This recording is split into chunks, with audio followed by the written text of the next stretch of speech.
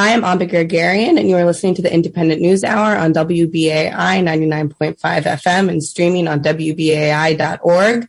I'm joined by my co-host, John Tarleton. And in our second segment, we're going to actually hear a bit from John about the upcoming state and national legislative elections. John is the editor-in-chief of The Independent and a keen observer of electoral politics, which he took recent interest in when he saw things shifting it's maybe a more progressive tilt in New York. So tell us a little bit about what's going on. Yeah, so we have a second round of Democratic primaries on August 23rd here in New York. They'll be for congressional and state Senate seats. This is a product of the mayhem earlier this spring around redistricting when the New York Court of Appeals, the highest court in the state, intervened at the last minute and declared that the redistricting of New York's 26 congressional districts and its 63 state Senate districts had been unconstitutional, that they had been gerrymandered.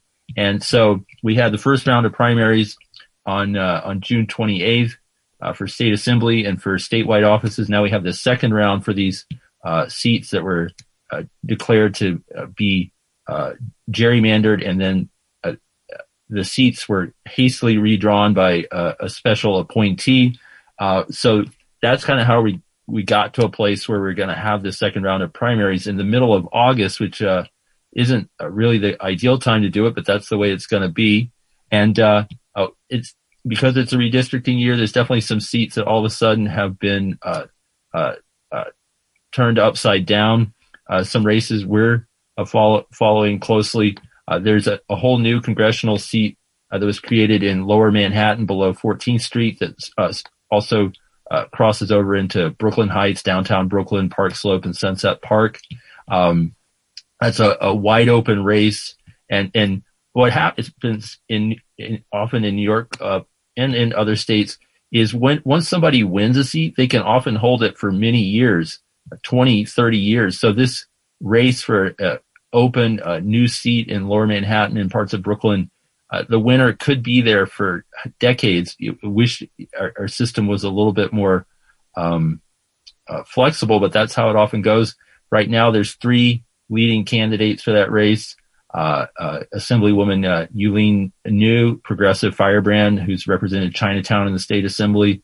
Also, Carlina Rivera, city council member from the Lower East Side, and Dan Goldman. He was a prosecutor in Trump's first impeachment, much beloved by some resistance liberals, also the heir to the Levi Strauss fortune. He's spending millions of dollars on his own behalf. Carlina Rivera has gotten support for some of the more establishment-friendly unions and big real estate interests. And Yuh-Line Niou is the endorsee of the Working Families Party. Also got big endorsement yesterday from Jumaane Williams. So definitely parts of the kind of progressive left in New York City have really begun to consolidate around Yuh-Line. So it'd be interesting to see how that works out. There's other candidates in the race. Mondaire Jones, a strange story. He's the incumbent congressman up in Westchester and Rockland County who vacated his seat to come down to New York to run because of some of the machinations around redistricting. Bill de Blasio was in the race at one point. He dropped out after polls showed he had a negative 46 favorability rating that really nobody wanted to see any more of him, and he took the hint and left. Another big race, Congressional District 12, we have two 30-year incumbents because of the way the lines are redrawn are now in the same district, Gerald Nadler, Carolyn Maloney. Hard to say there's a big difference between them ideologically. Maloney has represented the east side and Nadler the west side for decades. We'll see where that ends up. And two other races of note just north of the city. Jamal Bowman, one of the members of the Squad, is up for re-election. His seat was redrawn in a way that he lost a big chunk of the Bronx that he was representing, and his district kind of migrated further north. He's facing a conservative Democratic challenger. He's the favorite as the incumbent, but there's definitely a lot of forces that would like to take him down.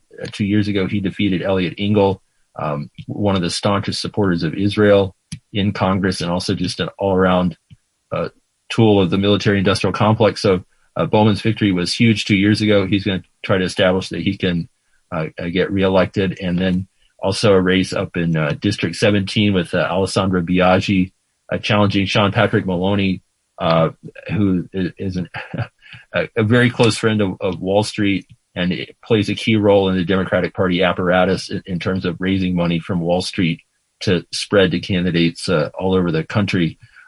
But anyway, we continue to follow this, and we look forward to being able to broadcast live on the 23rd when these races will come to their conclusion, and we'll have a show that night where we can talk about it more. And anyway, it's if you find any of these candidates interesting, you can read up more about them, maybe get involved.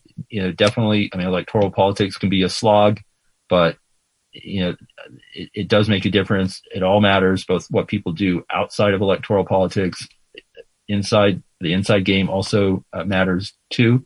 And look forward to hearing in our next segment about some people who are really working from the outside to try to bring some justice to our immigrant system.